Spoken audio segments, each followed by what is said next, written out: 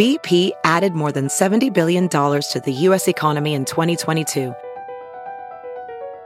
Investments like acquiring America's largest biogas producer, Archaea Energy, and starting up new infrastructure in the Gulf of Mexico.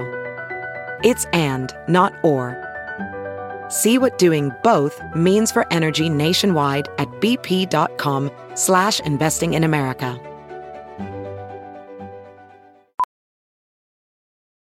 Ophthalmologist Dr. Strauss has seen firsthand how the metaverse is helping surgeons practice the procedures to treat cataracts. Cataracts are the primary cause of avoidable blindness. He works with a virtual reality training platform developed by Fundamental VR and Orbis International to help surgeons develop the muscle memory they need. The result? More confident, capable surgeons. And even more importantly, Patients who can see. explore more stories like Dr. Strauss's at meta.com/metaverseimpact. The following podcast is a Dear Media production.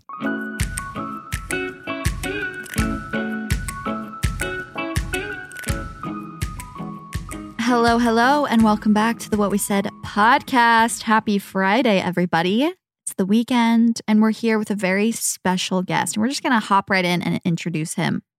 Actually, you're going to introduce yourself. It's Andy. It's Andy. I'm Jaci's dad. Usually we don't make guests introduce themselves, but I feel this is only appropriate since. Yeah, and I feel I feel almost like I'm a little bit Chelsea's dad too, because she lived at our house for I don't know how many years, but it was a lot of years that you basically lived at our house and ate all our rotten bananas and The rotten bananas. Yeah. It only took 37 seconds. Sorry. Yeah. So yeah, I don't know. What do you want me to say about myself as far as an intro goes? No, introducing yourself is the worst. Yeah. I admit. We've been meaning to have you on the podcast for a very long time. And I'm happy that we're finally doing it. My dad is a life coach. We're going to go into how he also doesn't, do you not identify with that title? It's not my favorite title. Like, there's just so many people who call themselves life coaches now. And what I do is so far outside of what I normally see in life coaching that it doesn't really resonate with me. But if it's what gets me into a conversation with someone and I can help, then so be it. That's fine. You know, it's like getting called an influencer. I was just about to say the same thing. Sometimes it's when it's too broad of a term, you're like, that doesn't suffice. Mm-hmm. Or it just loops you in maybe with something that you don't resonate with. Mm-hmm. Yeah, and I don't get too caught up in it. Like I said, if somebody comes to me and has something that they want to talk about, like if they're having a hard time, if they're suffering in some way, and I know I can help them, if they refer to me as life coach, that's fine. Yeah. And I have actually a specific way that I see life coaching that came to me through one of the experiences I had a few years ago that, my gosh, I feel like I'm jumping into this too quick. Is this too quick? Let me get into my spiritual awakening first. No, you can finish. We're gonna start with some lighter stuff. Go ahead. Sure. Well, and we'll come back to this later, but all anyone ever wants is to feel better, right? That's all anyone ever wants is to feel better. And when you feel terrible, so I draw a spectrum, and when you feel terrible, you're on the side of the spectrum that is you're feeling the worst. Chelsea, you've seen this for sure. Yeah. I think I've shared it with you before too, maybe Jace. Anyway. I thought you said like you felt the worst, Chelsea. I'm like, geez, exposing her already. She has had the lowest lows I've ever seen. So if you find yourself on the worst side of the spectrum, what do you feel like doing? Nothing, exactly. And if you find yourself on the other side of the spectrum, which is over towards the best you can possibly feel, what do you feel like doing? Everything. So everything good. Yeah. So if you can take someone from feeling close to the worst over to feeling close to the best, then guess what fills up for them? Life. So they get coached into living life. They go from wanting to do nothing to wanting to do whatever's in front of them. So in that sense, am I a life coach? Sure. Yeah. That's actually, you're literally coaching people to be able to live their best life. That's exactly what it is. Anyway, so back to us. So no, people did want to know. Well, number one, we were just talking about the episode amongst ourselves and when we were at my house, and my mom was saying, oh yeah, Dad always forgets that he met you. Like, he'll be like, oh, I don't remember JC's birth. Oh wait, I didn't know you then. So what was your first impression of gosh. Was I 5? You were 5 years old.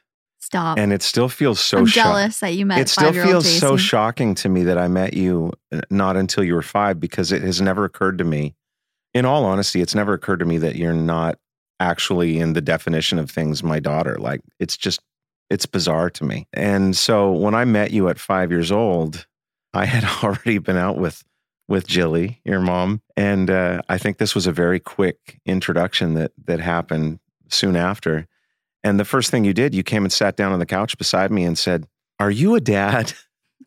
So sad. Already starved. It was the first word she said. "Are you a dad?" And little did she know that what was running through my mind was like, well, I'm about to be your dad in literally 2 months. 2 months. So not yet, but really soon. Yeah.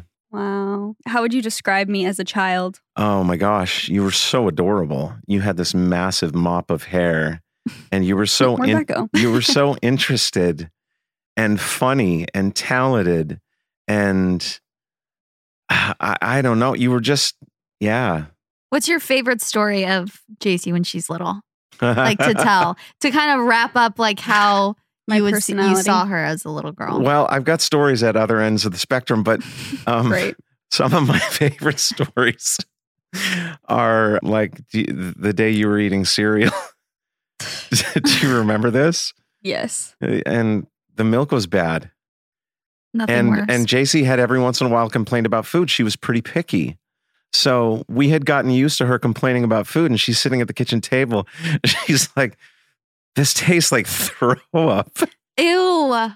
And me and Jill were both just like, "Oh, come on. You're always complaining about food." And anyway, so she just keeps eating it. And then I go over and taste, and I'm like, "Oh my gosh, this milk is so bad." Oh, does taste like throw up. That's not really one of the best stories, but gosh, okay. So one of my favorite things to watch was you interacting with my mom.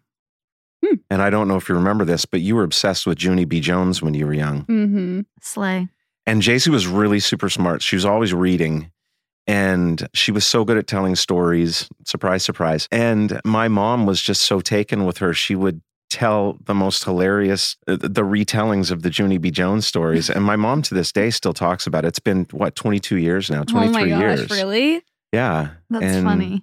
Yeah. You were just so interested. And so, and I could jump ahead a number of years to when you were older and we'd be riding around in the car and you'd be doing all of your crazy accents.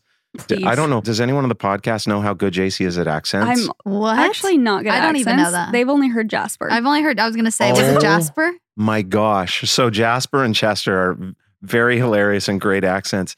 But Jaci used to imitate everyone. I did love a skit. I did love an impression. Yeah. And she was always doing skits and stuff at home and filming herself doing skits. And it really tracks, for what we do now. What's your overarching memory, or I guess, what is your view of Chelsea and I back in the day when we were in high school versus now? I don't think it's changed. Unfortunately, thought that would be the case. No, I really don't think it's changed. Like, I sit here looking at you guys on the couch and it's just the same as looking at you on the couch however many years ago. Like, how long has it been now? Us at the computer. Yeah, you sitting at my computer, years. Recording yourself singing all sorts of songs and doing funny videos and having people over to do videos with you. And we need to find our horror film. Oh my I have your horror film. You do? I think I do. We need to post it. Immediately, we need that for next Halloween. Yeah, I have your horror film. I did delete, after Jaci's permission, over 1 million photos. Oh yeah, please from do. my computer. But I still have, I think I still have a lot of your stuff. Over 1 million, please. Yeah. I know. I do feel like it's the same, honestly. Mm-hmm. Very similar. Yeah. Dynamic. I'm actually shocked that all your old videos of you singing together, playing guitar and singing together, haven't gotten as much attention as I thought they would. Haven't gone world like viral. Everybody listening to this right now, go find them singing. Please. It's so fantastic. It was so long ago. It resurfaced a while ago. We singing. can't get into our YouTube account, so it's just there forever. Really? I know. Yeah, I wish we could. Yeah. Unfortunately. If you are looking to style your hair more, okay, which is something that I'm trying to do, because I was just telling Chelsea, I feel like a lot of times I just don't do my hair. Like, I will do my, I'll get the outfit on, put the makeup on. The hair is not done. The hair is not hairing, if you will. And the new Curl Secret by Conair is so great. I've used this multiple times. Pretty much anytime you guys have complimented my hair recently, I've used this curl tool. It is so easy to use and it is so fast. It's basically an auto curler. So you literally like put your hair in this little chamber and it just goes zoop and auto curls it for you. And you can choose like what type of curl you want. So I prefer the loosest curl that it offers. There are like different temperature preferences that you can choose, and then also directional preferences. So I do the one where it alternates. So basically it's curling your hair in different ways. I find that gives my hair more volume, but it basically does all the work for you. It's so effortless and easy. And it was really giving Matilda Jerf blowout realness when I did it. And I like to like kind of brush it out. And I love the way it looks on day 2 as well. It just looks like a big, like kind of bouncy curls. And yeah, I'm a big fan. So it has customizable settings, multi-directional action, and tangle-free text. So don't worry that your hair's not going to get all ratted up or anything like that. I know it can be scary when you see automatic and hair in the same sentence. There are 3 preset curl types. There are 5 temperature options and 3 curl directions. So whatever vibe you're looking for with your hair, you can achieve it. The ceramic barrel protects your hair. And again, don't worry about tangles. Their anti-tangle tech keeps hair smooth and protected while curling. So if you want long-lasting curls, shop Curl Secret by Conair. Again, that is Curl Secret by Conair, now available at all major retailers. This episode is sponsored by eBay Authenticity Guarantee. With eBay Authenticity Guarantee, whether you're looking for a head-turning handbag or a watch that says it all, or maybe you want some nice new jewelry or some sneakers and streetwear that look really cool for the winter months, eBay is making sure the things you love are authenticated by real experts, because we all know there's no feeling quite like real. If you are in your shopping era, because now it's cold, it's fall, winter's coming up, the holidays, you got holiday parties, and you want some really cool vintagey accessories, eBay definitely is the place to go. If you want one-of-a-kind designer, they have really beautiful vintage watches on there. I always look at them. Like if you want to get a Rolex, if you're feeling really fancy, or maybe like a Coach one, or whatever brand that you're looking at. You want to know you're getting the real deal, so go straight to eBay. And when you're searching, just look for that blue check mark. It will say Authenticity Guarantee. That means when you buy it, you can be confident that it's going to be authenticated by real experts through a hands-on detailed inspection. Every stitch, sole, logo, and inch of it, they are making sure it is the real thing. I feel like it's so hard to know when something is actually real. Like if you're on these sites shopping for secondhand or vintage luxury goods, it's hard to know if it's not like guaranteed. And if there hasn't been like a thorough check on it done by an actual professional or someone who knows what they're doing and can actually authenticate it for you. I have a Chanel beach bag that I got via eBay through their authenticity guarantee situation, and I love it so much. It's so high quality. And any luxury piece that I only own a few, and I've bought them all like secondhand or online like this, and it's my favorite way to shop for designer goods. So when you're finally ready to buy that thing you love, you have to make sure you're not going to catch a fake. They're everywhere, and it's really tough to tell the difference for yourself. With eBay Authenticity Guarantee, it's easy. Again, just look for that blue check mark, and it is checked by real experts.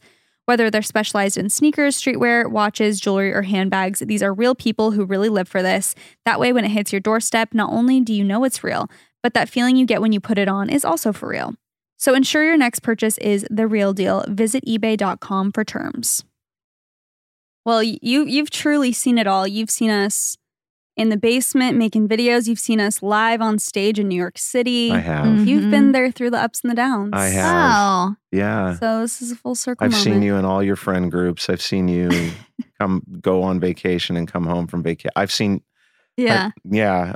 What I've seen really is that you guys have just been incredibly loyal friends. Aww. Like if I could pick 2 people that I would want to have as an example of how to be friends. I'm going to cry. Oh, that's so sweet. No, seriously, it's you 2. And it Aw. was a privilege to get to see it and be part of it. Only took 10 minutes for tears. Yeah. Dang it. Thought I was going to get through the whole thing. Well, let's get into all your guys' problems now. Enough about us. Enough about us. I was going to ask you like what your favorite thing about Chelsea is. Yay. Yeah, let's talk about me. Because, we talked about me for a while. Okay. So, that you've witnessed throughout the years. So, I mean, first of all, everyone knows this is Chelsea is about as funny as anyone has ever been. I think you and Jill think I'm funnier than anyone else on this planet. You which are is so great. funny. And you were at our house a lot of times when JC wasn't there.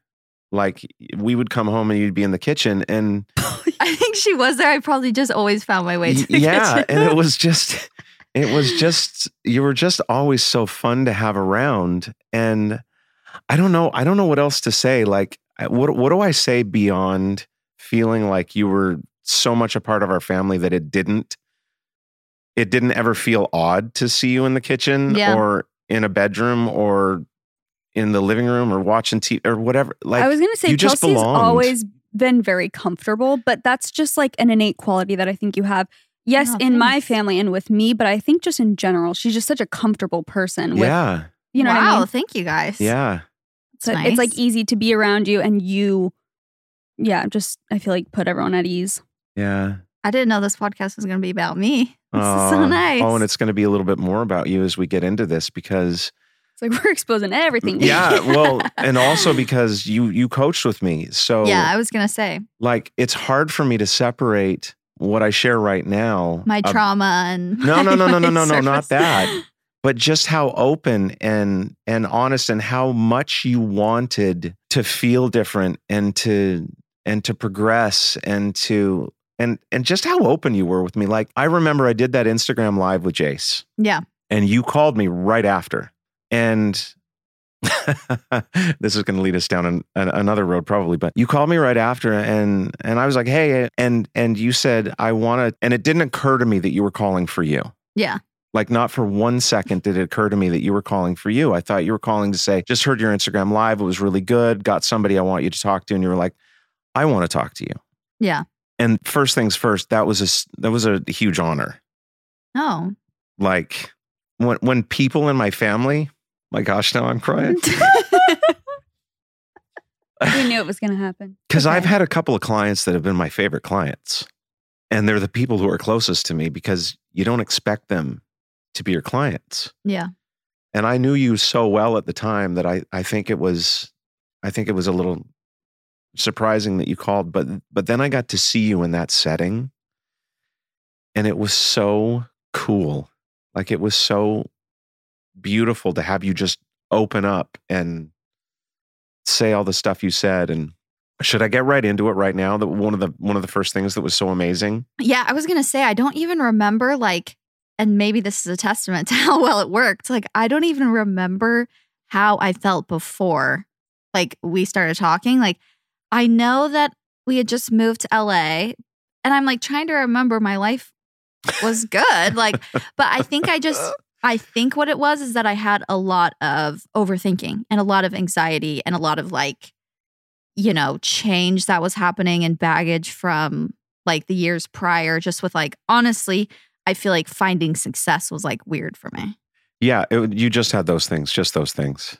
Yeah, just that. I mean, no big Just a deal. few. Well, just had before, when I would think about why I would even, also because I was coaching at the time and I was doing health coaching Mhm. and I was You like, yourself oh, were a coach. yeah, I'm this is great. I need this too. So here's a fun story. So I had sent you a happy birthday text and I hadn't heard back from you until the day before your birthday the next year. Please. I took a full year to reply. It took 364 screaming. days for you to reply. And I I was said, I have to reply, so he sends me another one. and I said to Jill, I'm like, I don't know if Chelsea likes me anymore. Like she didn't respond. And Jill's was like, oh yeah, you're not hearing back from Chelsea. If you don't hear back from no. her immediately, you don't hear back from her at all. Yeah. So when we started talking, I think one of my first questions to you was, hey, Chelsea, are you good at getting back to people? Do you remember your response? No, probably not. Your response was, no, I am the absolute worst. I'm the worst person on the planet at getting back to people. I hate when I get messages because I have to, they overwhelm me. I feel like I have to respond. My family has told me since I was a little kid that I'm terrible at responding. Like this is just It's just who I am. I'm just terrible at getting back to people. And so that was the first thing that we worked on. And do you remember what we did? Yeah, I remember I would take like 15 minutes every morning. And 15 minutes. And I didn't want it to overwhelm you. And I said, when do you get up? And you're like, this time. Okay. I don't want this to add any extra pressure, stress to you. But when you get up, I want you to dedicate 15 minutes to responding to people without judgment. I don't want you to judge yourself as to whether you're good at it or not good at it. I just want you to do it for 15 minutes and send me a text that says, A, I did it, and B, how you felt. And every day you would send me a text. This is unlocking memories now. Yeah. You would send me a text. I did it, and I feel amazing. I feel powerful. I feel great. I want to do more of this. And originally, the point was to do it for a week. And we did that. I think I have 6 months of texts from you every day. Yeah. From you getting back to people. And after 1 week, you came back and in our next call, I said, Chelsea, are you good at getting back to people? And you said, heck yes, I am. Yeah. 1 week. Yeah. And I talked to you about how much that was creating stress and anxiety and all this stuff in your life. And you're like, it's been awful.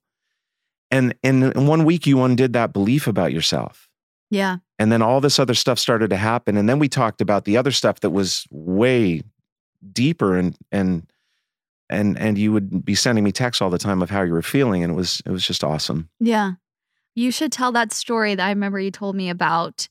It's kind of similar. And I feel like it's a good theme to kind of remember throughout that. At least I remember throughout my life now since it's been like 3 or 4 years, is like how big of a barrier something feels or like an obstacle. And then it's like that when it's like, it actually just takes a week of doing it. And you're like, wait, that was all that was holding me back. That was making me literally depressed, like, and so overwhelmed. But that story that you were saying, talking to like that lady who was like, couldn't get out of bed. Okay. Yeah. So yeah, there was this person that absolutely could not get out of bed. And she'd called me and said, I can't get out of bed. I'm not doing well in life. And it just occurred to me to say, hey, okay, great. I'll talk to you after you take a shower. No, you're not hearing me. I can't get out of bed. Well, I'll talk to you after you take a shower. It just occurred to me. So I was listening to it. And finally, after 5 minutes of arguing, she's like, fine. Calls me back 5 minutes later. And I'm like, what's up? And she's like, I'm ready to talk. Did you have a shower? Yeah. Well, you couldn't have. That's not possible. What do you mean?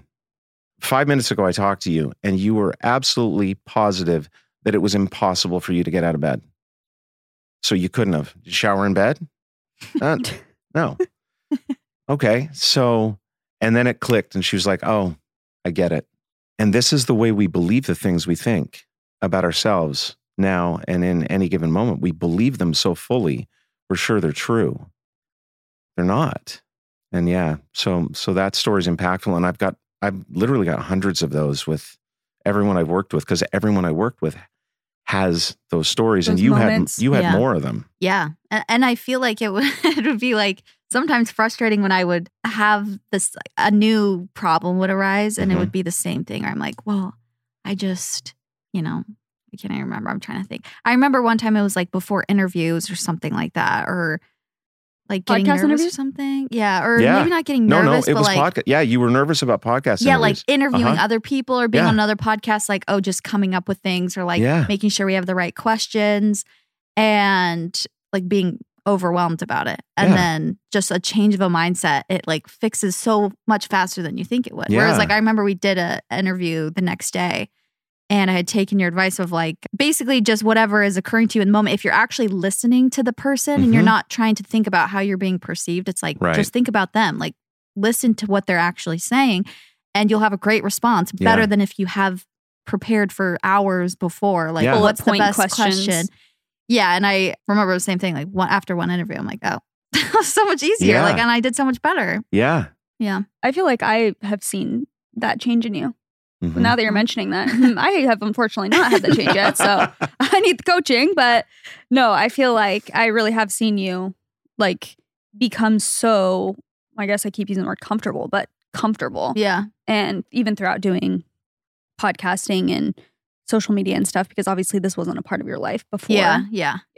For sure. I feel like it helps so much in whatever area that you work in to like get rid of judgment in general. And I feel like that's what you talk about a lot is like just not judging things. Yeah. And when you see what judgment is and where it comes from, when you see it clearly, and I, okay, so we have a really limited time today, right? So it takes a while to get into the understanding that brings you to the point where you see judgment for what it is. It's not something that happens immediately. As a matter of fact, when I work with people, I have learned through the last 5 years of doing this, 5.5 years, however long it's been, that 4 months is the minimum time that I want to work with someone, because what happens is you're learning to speak a new language. And it's a language that emanates from a different place. So what I help people notice, and without getting too woo-woo spiritual California, we love woo-woo spiritual. Yeah. Okay. So then let's be really woo-woo spiritual California. There are some things that are true. And the great knowing is the simplest truth that you can know. And it's knowing the difference between who you are and who you think you are. Yeah. Yeah. So if you can feel the difference between who you are, like the thing that's sitting inside you everywhere you go, and who you think you are, which is this identity that you've built up over the course of your existence here on this planet, then you are connected to the great knowing that makes all the difference. So everything that I do will refer back to that. And when you experience the difference between who you are and who you think you are, when you shine a light on who you are, like this is what enlightenment is. So have you ever heard of someone named Buddha? Never heard of him. Jaci has him. Yeah, I have a little statue. Why have you heard of him? I actually don't know, to be quite honest, but because world renowned. Why? I haven't done research on Buddhism, but I think it's one of the most practiced. Yeah. Oh, yeah. I'll make it really simple. Modalities of spirituality. I'll make it really simple. You're exposing our lack of No. See, cultural knowledge. No. See, you're going to a place that most people go, which is trying to intellectually figure out something. Here's why we know the name Buddha. Because he knew who he was. That's it. If he had never had that experience sitting under the tree where he came to know, where his mind went silent and he experienced who he is underneath of all of his thinking, you'd never have heard the name. And there's lots of people who've lived on the planet and you know their names because they knew who they were, like spiritual leaders. There's lots of spiritual leaders and they all say the same thing. There's no difference between what they say. They all say, you are this, and they use a lot of words to describe it. They're like, you are love, you are understanding, you are. Well, I've kind of broken that down into 23 different words. And I did that for fun because we got a spiritual DNA that I think coincides with our physical DNA.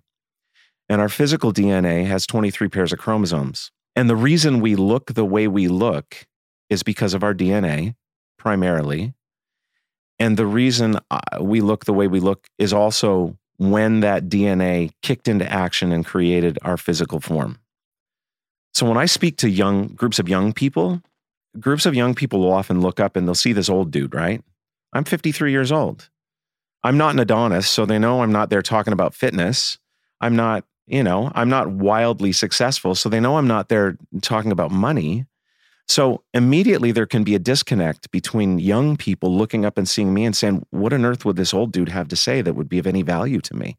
But here's the deal with that. I know they're thinking it because that's what our brains are programmed to do. They're programmed to take in our surroundings and judge them. And how we're being perceived. Yeah, it's just a natural thing to happen from this thing that I refer to as identity, which is who we think we are. So I'm speaking with this big group of alternative high school. And I had been warned ahead of time that they would not pay much attention to what I was saying. And they had a boatload of teachers in there to make sure that they didn't go, off the rails and disrupt our presentation. And I said, don't worry about it. And they said, yeah, we'll see. And I'm like, okay. So I stood up and I started talking and I said, hey, I get that all of you are looking up at me right now and I want to draw attention to something. Just notice something that's going on for you. Notice that your brain is seeing me and processing everything I'm saying and you're going, I agree with this, I disagree with this. What has this old dude got to say that would be any value to me? Just notice that that's going on. And so they all start nodding their heads. And I said, so as you're noticing it, are you feeling a little different? Yeah. Well, let me tell you the major difference between me and you when I arrived for this experience. That's the major difference.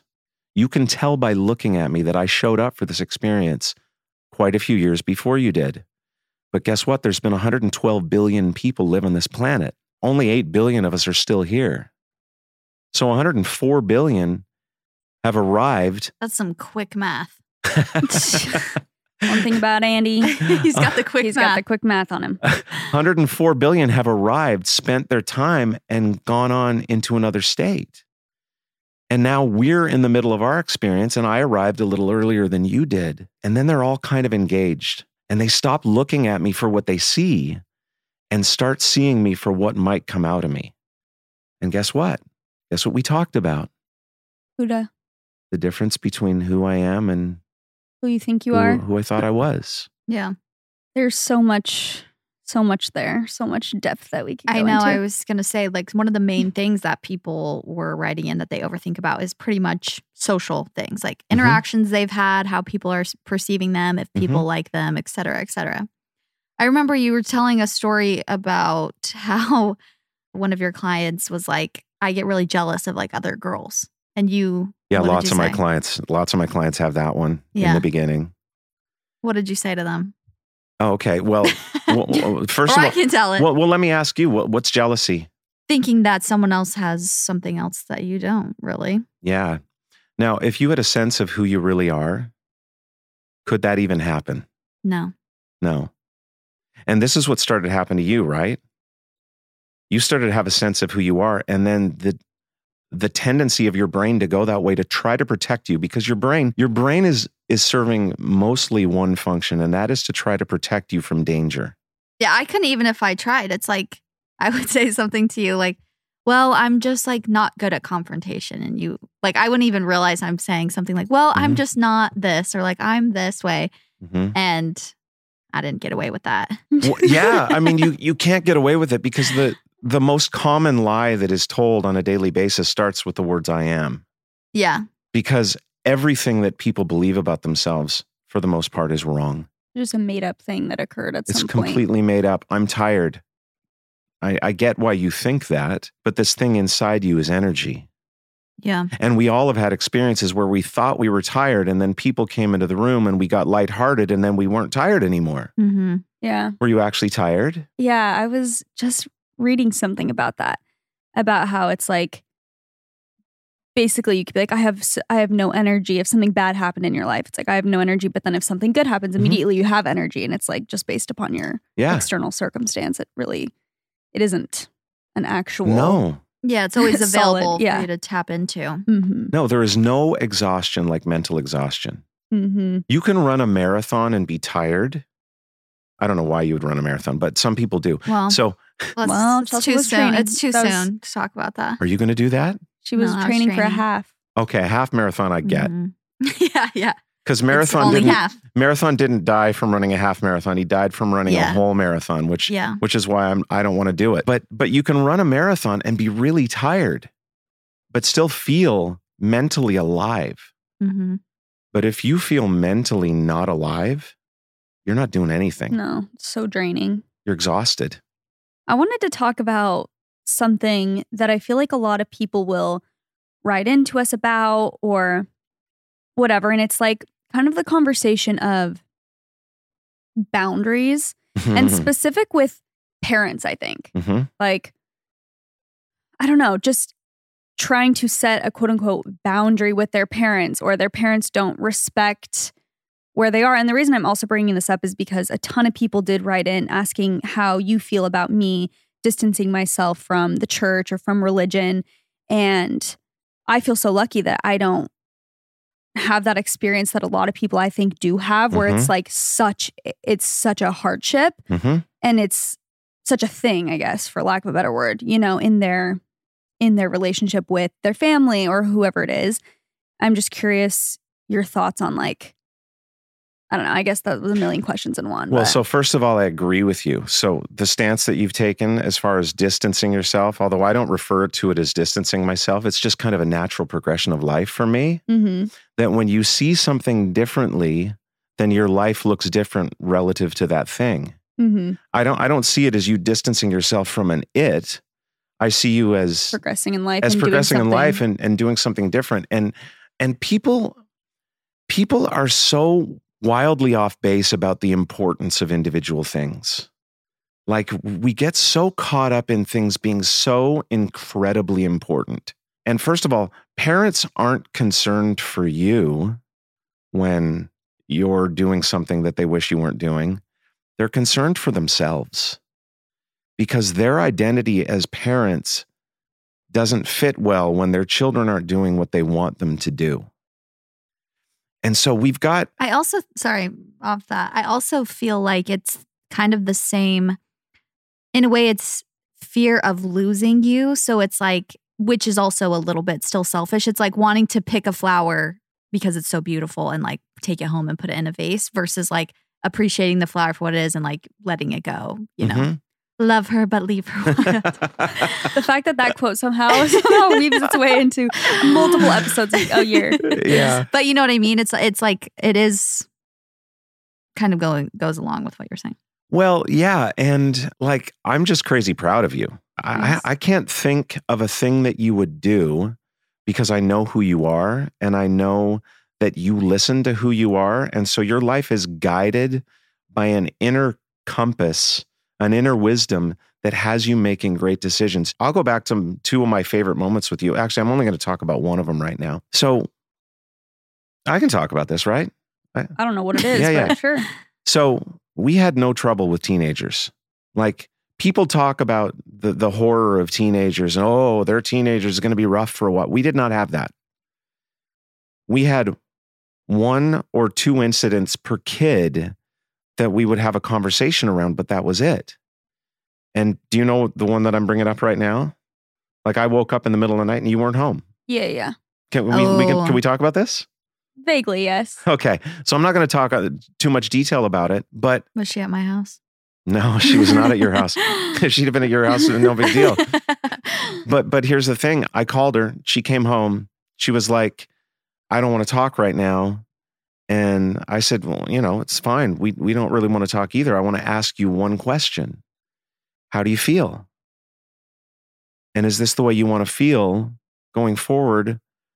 Or do you want to feel different? And she made a decision in that moment that she was done with that.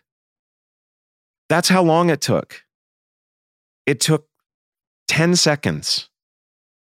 And that was it. There was no conflict. There was no confrontation. There was no trouble. Like kids grow up in this constant fear of trouble.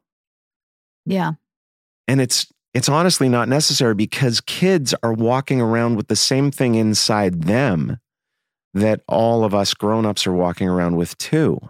And that thing knows what to do. And it will never have you making decisions that are harmful to your physical experience, either yours or someone else's. So if you learn to listen to that voice within, then you're on track to have a great life, to have a beautiful life.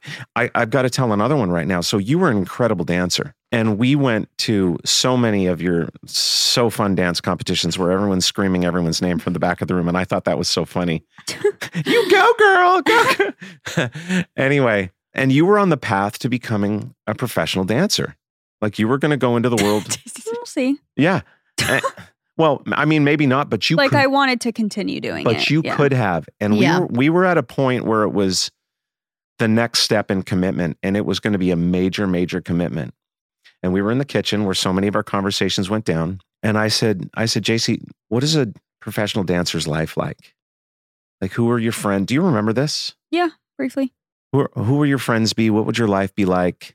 Why don't you take a couple of days? Because if you want to go down this road, we will support you. But why don't you get clear on whether or not it's what you want to do? So she goes downstairs. I'm not kidding you. What was it? 5 minutes later? 5 minutes later, she came upstairs. She's like, I'm done with dance. And that was it. And that is someone who listens to what is inside them. And look what it leads to. Yeah, I was going to say JC is one of the most decisive people I've ever met. Yeah. Thanks, guys. And I don't know if she was always super decisive, but as she got better at listening to it, she did get, there's not a lot of doubt with you. When you want to do something, you just do it. Another one of my favorite stories of you is helping you make a collage of pictures on the wall in the guest room. Do you remember that? Mm-mm. You were putting like album covers and up and doing something creative, and no one was home that day. So I was the one that helped you with it. It was so much fun. And I got to watch her in a creative process. Oh, it was like for a photo shoot? Yeah, it was for a photo shoot. Because even though I don't think photography was generating anything for you at the time, you were obsessed with it. And you never stopped. And I think on that, like right around then, you'd gotten up for like a 4 a.m. shoot out at the lake that was probably with Chelsea putting 45 minutes away. 45 minutes away, and you would rope all these. You would rope all these people into going with you to create this thing that you wanted to create. And that's another thing that we are. Like, one of the characteristics of the spiritual truth of who we are is we are creation. And what does creation do? It brings into being that which wasn't. That's what it does. I am that. You are that. Everyone listening is that. And it isn't just being a creative, like being a photographer, a singer, a performer, a painter, whatever. No, like right now, we are creating this conversation. So I have a question for people listening. Like, because even when I was super sick in my first trimester, like I got to a low point because I was like sick in bed all day. So we were working together then. No. Oh no, this pregnancy. Okay. I'm talking the first one. Oh yeah, that it was just a rerun of that. Okay.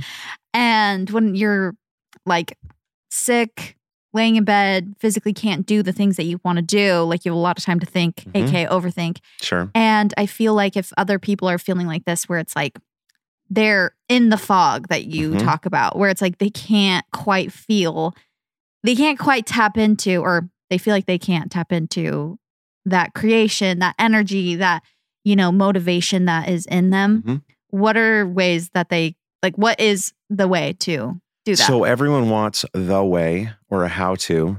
And the cool thing is that there are at least 23. And the 23 coincide with the words that are used to describe the characteristics of the spiritual truth of who you are. So the first thing that you need in that sort of a setting is an understanding of the difference between who you are and who you think you are. Because if you don't have that understanding, then you don't have access to the tools. And the tools are every single characteristic of the spiritual truth of who you are has an expression in the outside world. Like creation, its expression in the outside world is bringing into being that which wasn't, creating. The expression of love in the outside world is loving. The expression of gratitude in the outside world is thank you. The expression of awareness in the outside world is being aware, noticing. The expression of forgiveness in the outside world is forgiving. So anytime you utilize the expression of one of these characteristics in the outside world, it creates a connection between identity and the spiritual truth of who you are. It opens up a conduit, and a little gap in your thinking opens up, and then you feel this feeling rise up, and then you don't feel the way you did before, even when you're sick.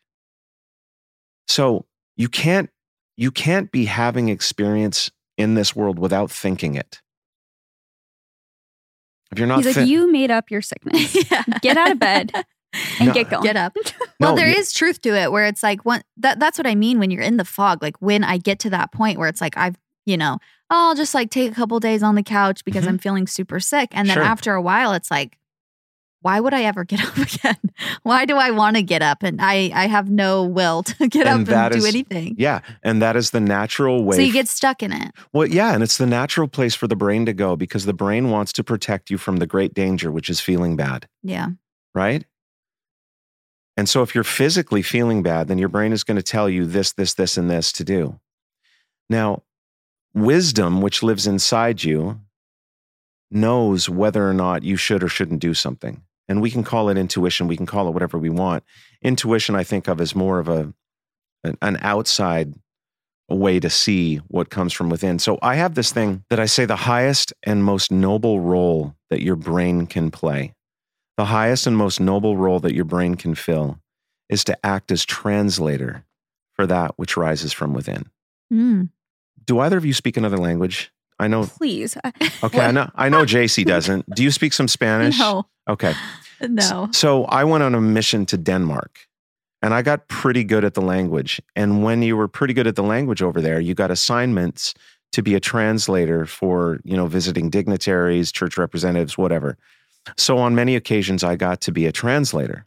Well, here's the thing that you have to do to be good at translation. You've got to be really good at listening.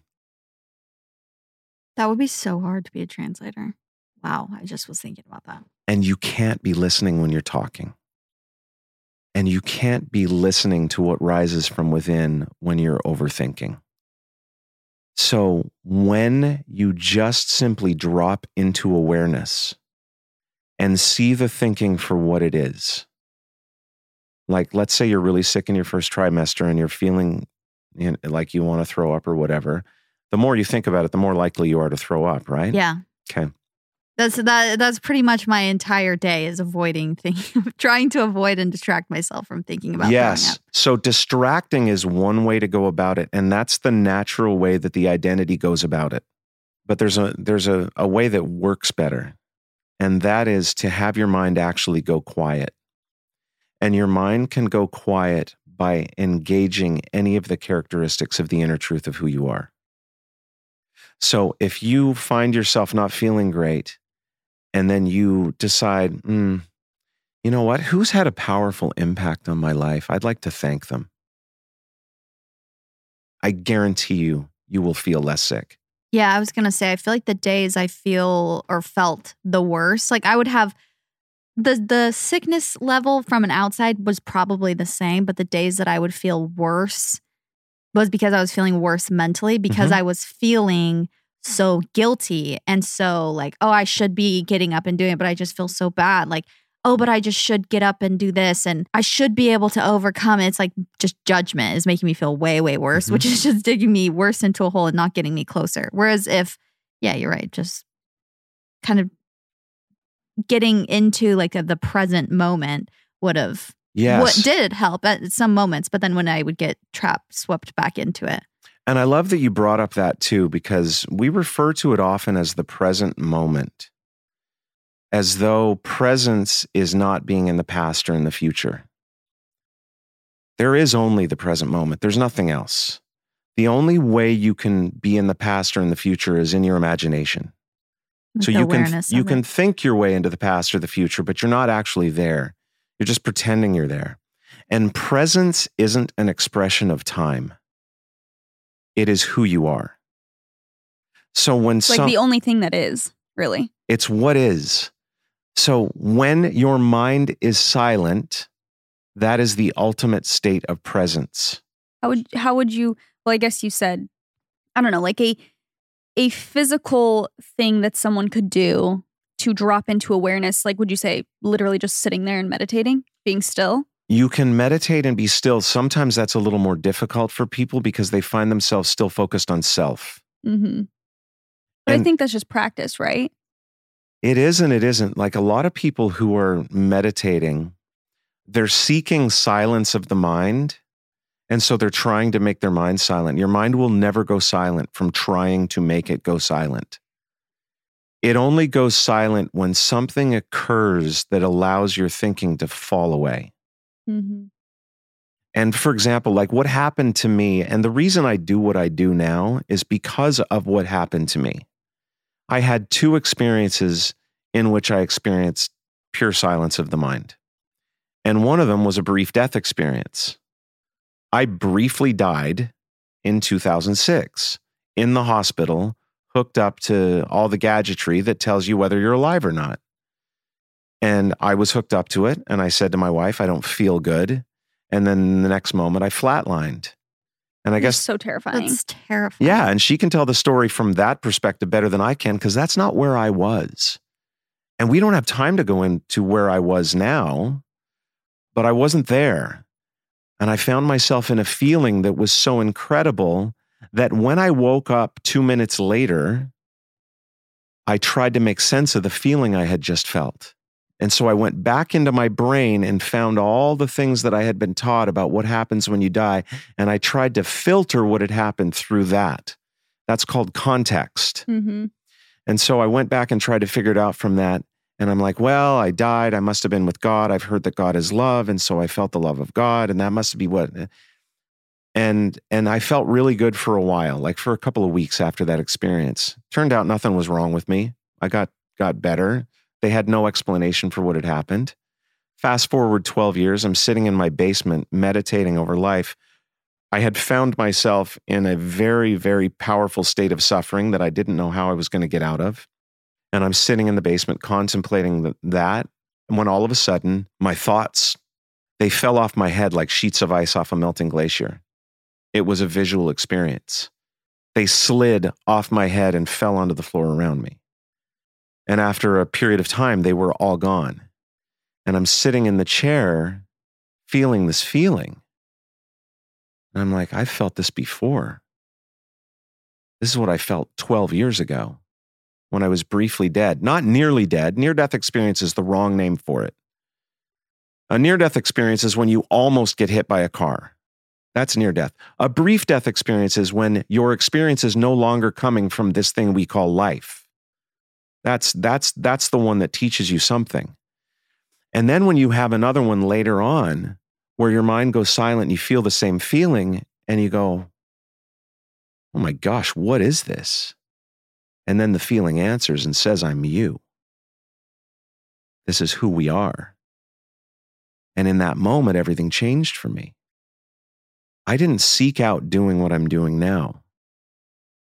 People started calling me after I had that experience. And I would talk to them and they would feel better, which is all anyone wants.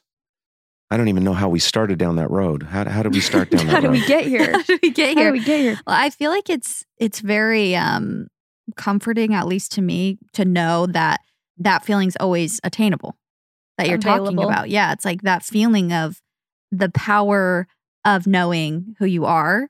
And Jaci and I have talked about like our individual experiences where it's like I've told you too, is like when I one time was at the beach, like doing yoga with my sister at sunset, and I just like had this epiphany, what people call like, where it's just like, oh my gosh, like I suddenly have no thoughts. I'm just like realizing nothing matters that I think matters. Mm-hmm. And just like a feeling of relief of like, oh my gosh, I don't have to be so worried about everything. Mm-mm.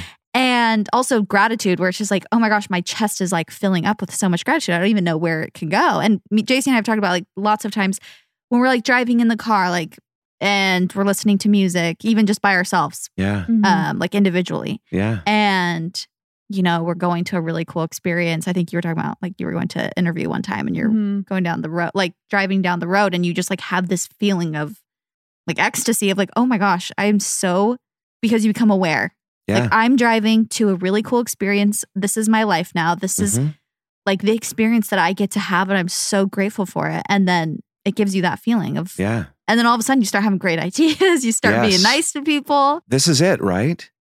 So this is the great knowing, is knowing that that feeling isn't coming from outside. It's coming from inside. And your chest isn't filling up. Yourself is filling up with what is inside you. The fog is lifted. The fog falls away, which, and when I was a little kid, I made up a joke that wasn't funny. And I thought it was hilarious. I was 3 years old, and here's the joke. Get ready to laugh. Why did the man throw his piano away? Because he couldn't play. Because his tape recorder was in the way. Sorry. And I would laugh and slap my hip, and my parents would be like, my mom was dying laughing because she thought I was so adorable, and my dad was probably, that's the dumbest joke ever. I can't believe. Anyway, after I had this epiphany years ago, that joke came into my head, and I was thinking, oh my gosh, everyone wants to know where happiness is. Well, happiness is sitting in your chair, and that's what you feel when you take unhappiness out of the way. You don't go looking for it. It's you. And the only thing that keeps you from feeling it is unhappiness. And unhappiness only exists because of the busyness of mind that gets caught up in all the thinking about how things should be. Mm-hmm.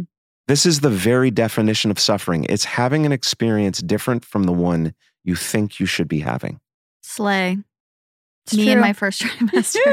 That's the other thing is like I'm just talking about that because that's the most recent time where I feel like I've been like, oh, wow, experiencing negative emotions frequently is thinking I'm so jealous of other girls who have pregnancy and I see them on Instagram and they're like, I've never felt better in my first trimester. And I'm just like, why do I feel like this? This sucks. Like I shouldn't, I'm growing a human being. Shouldn't I feel great? Yeah. And then it makes me feel worse. Well, yeah. And you can hear that question, right? Shouldn't I feel great? Yeah. No. Yeah. There's no rule that says you should feel great. Yeah.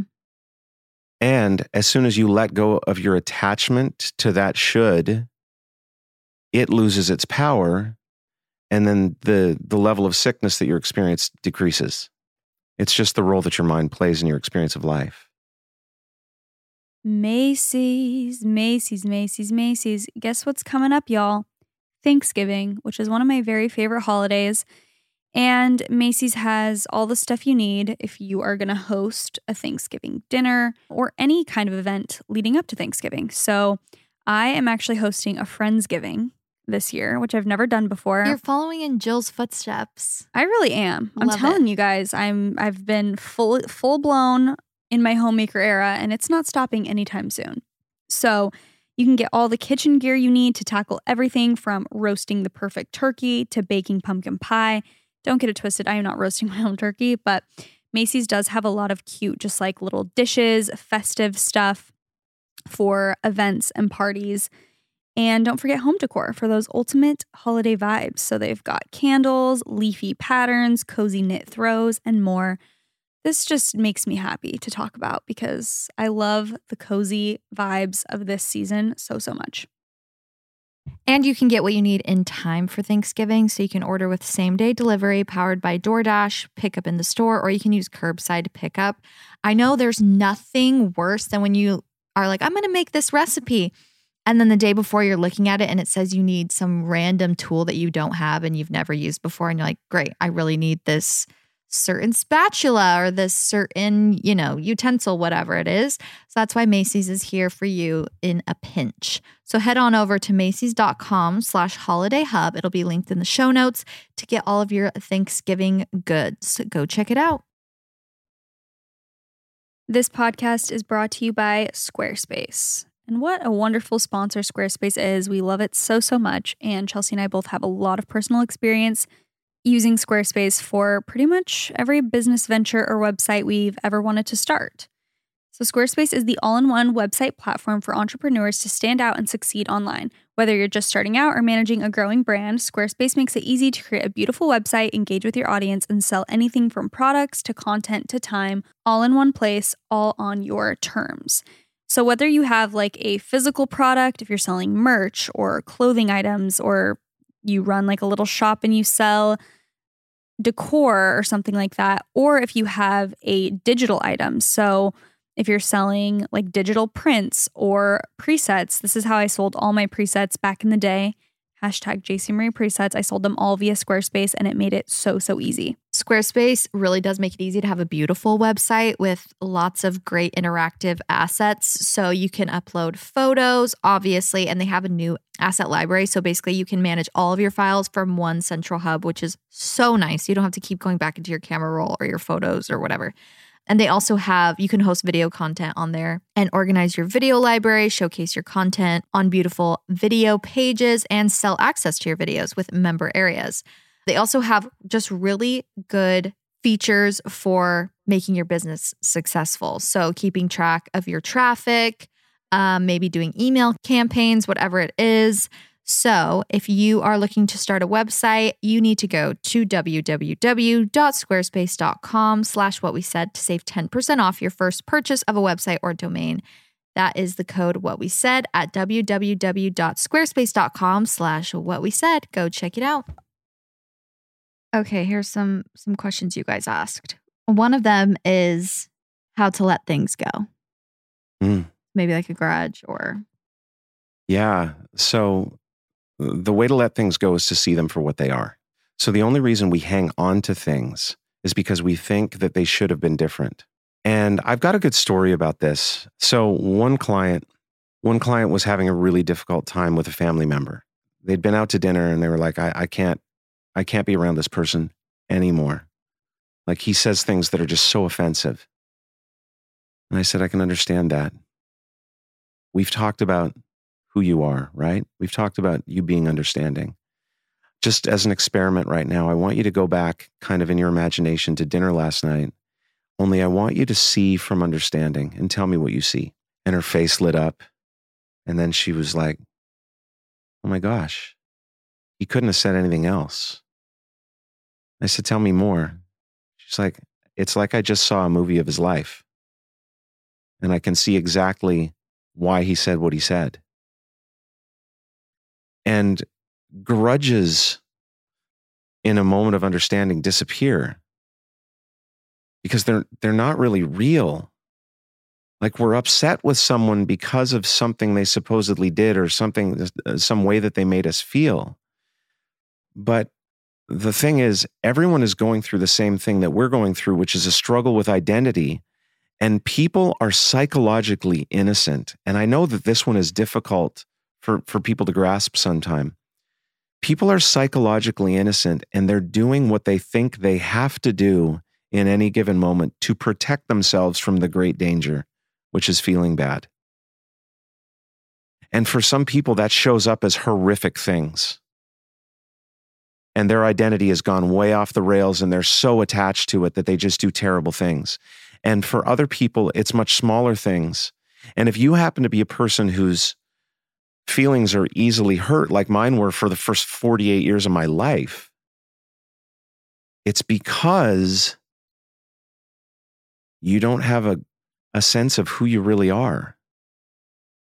I definitely, that like resonates a lot with me because I think there have been certain, when I think about hard relationships or hard people where I'm like, oh, I just don't like to really be around them.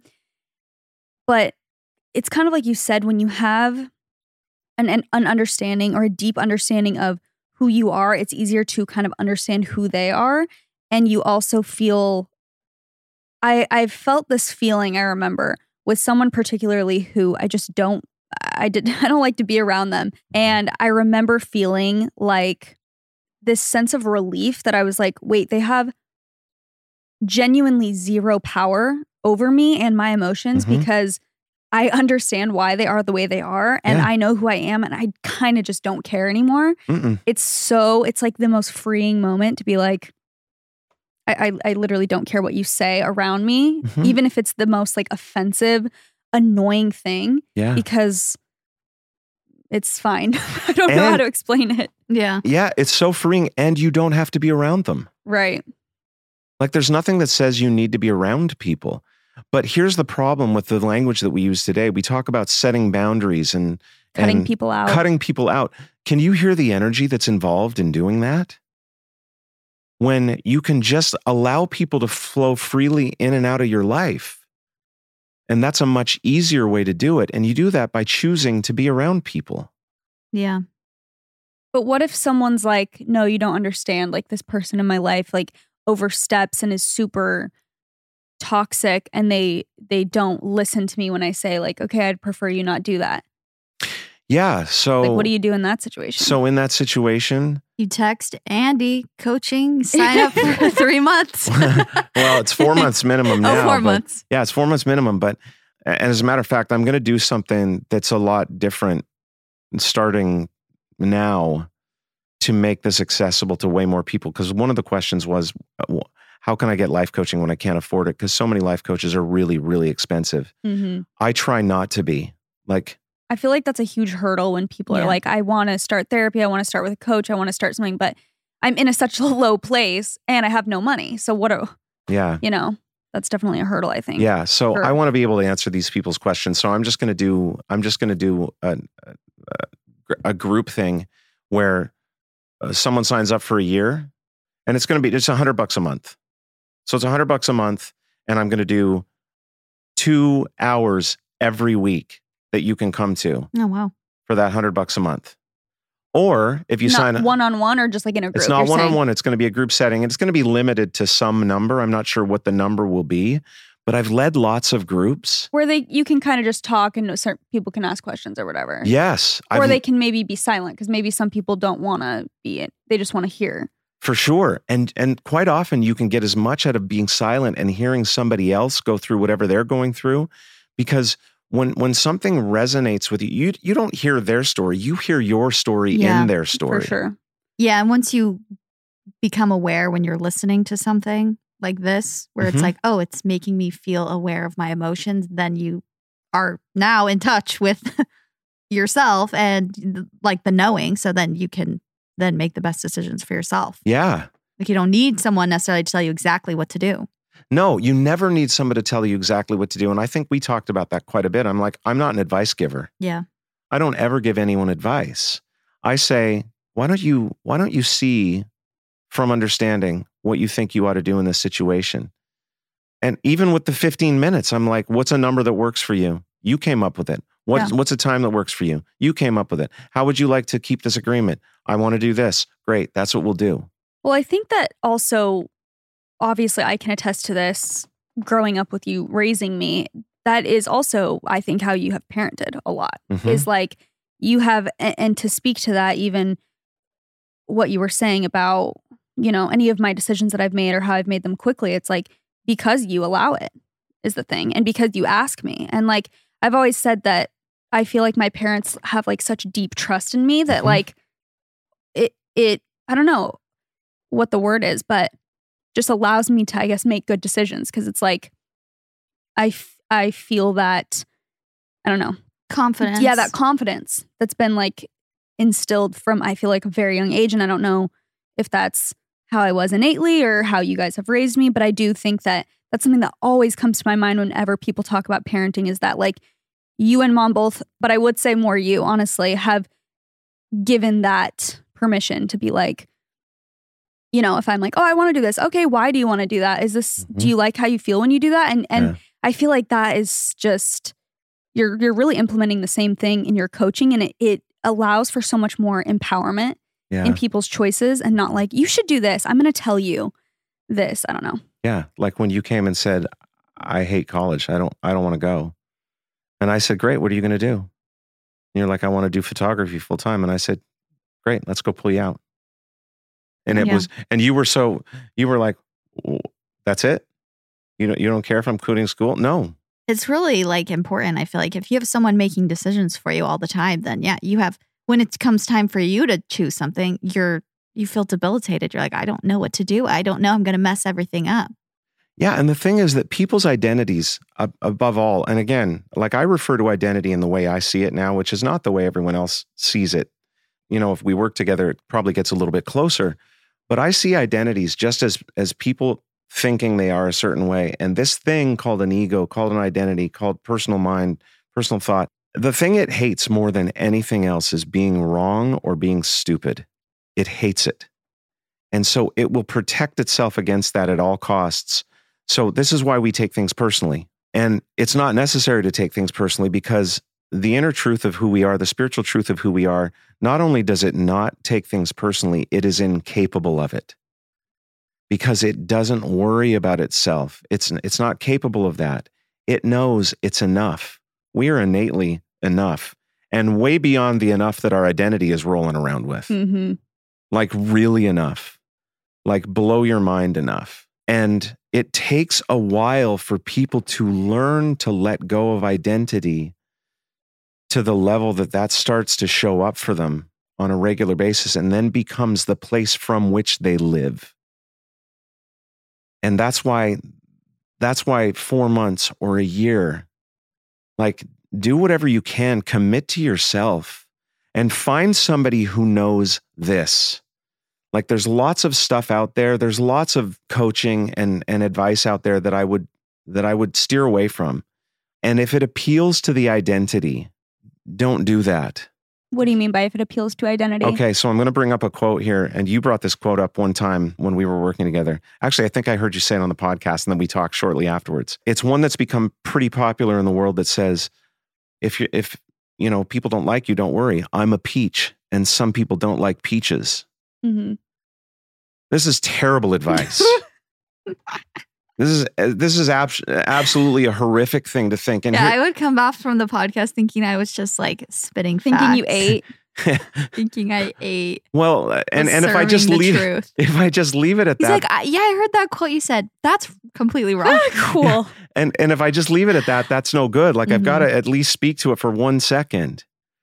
Because it isn't that you're a peach and some people don't like peaches. Because you could be running into someone at a period in their life where their level of understanding is very low. And if you make that decision in that moment, I'm a peach and some people don't like peaches, you have cut that person out of your life and missed out on a potential relationship. And the only thing that's really important in this world is relationships. Like judging people so harshly. It's judging people so harshly, including yourself, like defining yourself. Yeah, I was going to say, then it also, from that point forward, you always have to protect your identity as a peach. That's the thing. All you do is go around looking for the slightest little slight. Yeah. And going, oh, they just don't like peaches. Have you, what's his name that wrote Untethered Soul and... Oh, James Singer. Singer sounds familiar. Michael Singer. Do you like him? He's incredible. Okay. I was going to say, because he gives an analogy in his book, The Untethered Soul, which I usually, when I read self-help books, I remember I told you this too once. It's like, once you understand, like you start to read and you're like, well, I already know this. Like this makes sense like, just a different way. Yeah, I'm not whatever. But I loved Untethered Soul. I feel like that was one that was so good. And his analogies are great. And he was talking about how kind of cutting people out, talking to that a little bit, and how if you have this identity you're protecting, it's like having a thorn in your arm. And instead of taking the thorn out, you like every time someone bumps into that thorn, you're like, oh gosh, that hurts. I have to build something over the thorn that will like make sure that no one bumps it. And then you realize you can't get through the door because that thing is like too big. So then you build your own doors, and it's like you have this one thing that you're so sensitive about and you have to protect because you think it's your identity. So you have to protect it. And then you end up building this entire life trying to protect something that doesn't actually exist. That is very simple. Is just bringing awareness to the thorn and taking it out. Yeah. And just know that if you've learned to protect one thing, you're protecting a lot of things. Yeah. There's not a person on this planet that's protecting one thing and not protecting other things, because that becomes their go-to move to protect themselves. And when you live in the world of protecting yourself, this is why sometimes it's exhausting to be around people who are constantly working on themselves. Because everything is self-focused, and the self it's focused on isn't even who you are. Right. Gary V. No, it's so triggering. It's true. Well, I was going to say, I think that this job allows you the opportunity to really practice like the whole, like, I am not, having an audience or having this sort of lifestyle. And it is a very interesting thing to practice. Like, I feel like there have been times in my career, probably earlier on, where I've had that mentality of just like, oh, they just don't get it. Someone who doesn't like me, kind of that mentality of like, I'm a peach, they're not getting it. Yeah. And while I don't like this big juicy peach. That's what I'm saying. But I think that even though sometimes I'll make jokes, it's like, oh, you just have bad taste. Okay, I get it. Like, but in my heart of hearts, like the older I get, I feel like I've distanced myself. I try at least from that mentality to just like genuinely, when I'm in a very good mindset, I am so okay with the fact that some people do not like me at all. I'm like, that just it's not relevant to my life at all. And it's not even that I'm like, oh, they're just jealous or they don't get it. Like, I don't even think that. I'm just like, it's a nothingness to me. It's like, it doesn't matter what anyone like what thinks. they're judging isn't me. Even. No. Yeah. And what they're judging from isn't them. Exactly. I get that they think they don't like you, but if they got to sit down with you and be present, and again, presence is not a time. It's not a statement of time. It's connecting to the truth of who you are. It is a word that we use to describe the feeling of connection to the truth of who we are. I'm present. And in my mind, we're all soulmates. And the only thing that gets in the way of us being soulmates is identity. And we've been raised in different places. Like, it's no accident that people think the way they think about anything at any given moment. It's not an accident. So these people who think they don't like you, I get why they think that. Their identity won't allow them to like you based on all the things they're thinking about their own experience. And me knowing that you're coming from where you are, you're coming for the most part, as much as anyone I know, from wisdom and understanding. You don't have a malicious bone in your body. You are compassionate and understanding and loving and kind, and all of you, both of you are. And so there are people who could be caught up in not liking that, but it's most likely not because of something you did. And it's always a good thing to do to say, It's because they're a loser. That's right. yeah. And it's always a good thing to say, though, too, at the same time, is there any truth Yeah. to what's going on? And if there is, then understanding will see it for what it is. You mean if they say something and it's like, oh, is Yeah. there truth to that? Yeah. I Yeah. feel like Yeah. I was going to say that's kind of the fun thing about that when you have like awareness of those like thorns or like sensitive things that you Mhm. actually do. Because we have those where it's like someone could say something to me and I'm like, I don't Care at all. It literally just goes right over me. But then there are certain things people say, and it's like I'm reeling over it, and I'm like overthinking Yeah. it. And it's like sensitive. Mhm. But then when you, instead of trying to like think your way through it and like Mhm. try and get to a place where your thoughts suddenly click and feel good, Mhm. you realize like, oh wait, this is a thorn. Like Yeah. this is a energy block I need to let go of. And that's what the guy, Michael Singer, talks about too. Yeah. Like it's actually becomes a game. Like when Uh-huh. something does insult you or offend you, it can become something that's like, that's a sign to you, that feeling that you get where your chest tightens and you start to overthink and you start to like boil up. Then that's like a sign to you to become even more aware and to like fall behind your thoughts. Yes. And if you fall into awareness, you then become observant of your thoughts and you fall into the feeling that awareness is, which is what everyone's looking for. They're looking to feel better.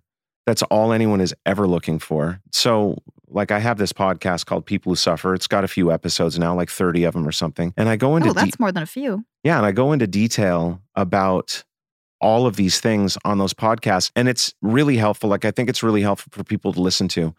But the primary purpose of content in my world is to create conversation. That is the primary purpose of content, because content in and of itself is very, very rarely transformational. But conversation just is filled with possibility of seeing things a new way. And when you see things from a different place in a new way, then your experience of life becomes transformed. Then trajectory changes and you start going in another direction. Then fear disappears and you start feeling love. Then, all of that's available in conversation, but it's rarely found in content, which is probably why I'm so resistant to content in general. You mean just like a graphic on Instagram or something? Like that's not going to shift someone's entire it's perspective. not, because you're going to see the graphic and you're going to see that graphic through the filter of your own knowing. And you might even say something like, oh yeah, I know this. And as soon as you say that, you've missed out. You've cut out all opportunity for learning or growth. Yeah, knowing is what the identity wants to have, because the thing it hates most is not knowing, looking stupid. And so the first, do you love when you're in a conversation with someone and they keep saying, oh, I know. No. No, No it's the one- worst thing ever, and I do that I was sometimes. gonna say, and that's me. I'm trying to be self-aware. I already Yeah. knew that. Yeah, no one loves that. Yeah. Because even if we know the same thing, we don't know it in the same way because our experiences have been so different. Mm-hmm. Yeah, it's like an instant block of communication. Yeah. So you stop listening, you shut it down, and then you wait to respond yourself. Mm-hmm. Anyway. Well, tell everyone where they can find you if they want to do coaching with you or just listen to your podcast and everything. So my podcast is called People Who Suffer. You've been very consistent. Yeah, I've been very consistent with that. Has an episode with Jilly out.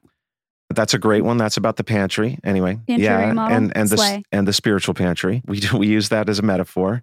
So you can find me on People Who Suffer. It's available on all the platforms. You can find me on andrewmckeecoach.com. You can find me on Instagram, where I have a full 15 posts in 3 years. So I've posted a lot.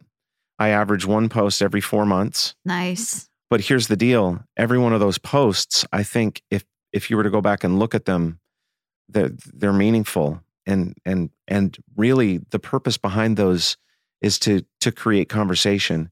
So I really just want to help people not suffer, because I did for so long and it was rough. And I don't now anywhere close to the same degree I used to. And life is so much more beautiful. And I know it's available to other people because I've done this now with so many people. I've got lots of people listening today, I promise you, that have worked with me. And I think they all would say the same thing. They all would say, wow, I had no idea. I had no idea what was going to occur. I feel like what you were mentioning about I was saying before the episode, I was like, I don't want the whole thing to be about life coaching. He's like, I don't want any of it to be about that.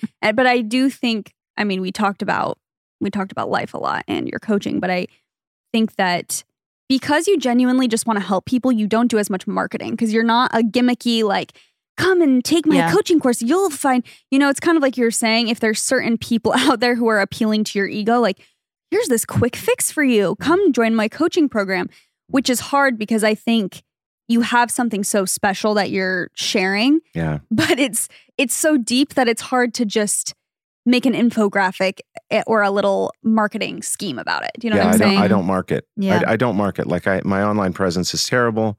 15 Instagram posts is terrible. I don't even know if any of my Instagram followers know I have a podcast, because I haven't even posted about that. You need a rebrand?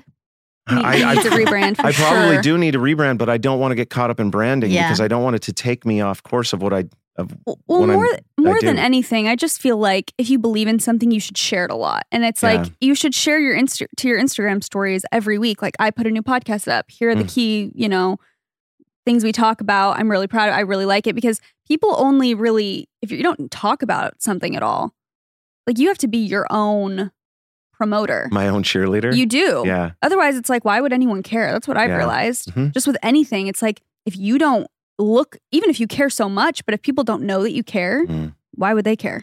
Yeah. We do need to be done because this is a very long episode. Yeah, super long. You were right. I said, we'll shoot for 45 minutes. He said, this is going to be at least an hour. I said, He said okay. you weren't getting rid of me that fast. You're not getting rid of me How long has it been? An hour and 20 minutes. Oh my gosh. Is this setting the record? Is this the longest? It might be. It might be. Sorry, people. Oh, It's okay. They love it. I honestly could do this for 100,000 hours. Really. That's why you got your podcast. Yeah. Well, thanks for coming on. We love you here at the What We Said podcast. Thanks for the wisdom. Thanks for all the wisdom. The good feels, And the good vibes. I love you guys. Like, obviously, Case. I don't want to get all mushy at the end, but no tears. There aren't words to describe what love is. There just aren't words. It's a feeling. And yeah. We love you too. Yeah. Well, thank you guys so much for listening. Make sure to go. Wait, what is your Instagram? Doesn't even know it. Please. I think it's Andrew McKee Coach. Go follow him at Andrew McKee Coach for 2 graphics a year. No, I'm going to start posting, I promise. Okay. Even by the time this comes out, I will have put up another post for sure. More importantly, go listen to his podcast if you like all this stuff. It's called People Who Suffer. Go check it out. And make sure you're following us on Instagram as well if you want to be involved in any of the stuff we got going on. It's at What We Said Podcast. We do feed your ego. We will. On What We Said Podcast Instagram, we will feed and pet your ego. So yes. For a little balance of both. Yeah, exactly. Follow us both. That's perfect. We love you guys so much. And that's what we said. Bye.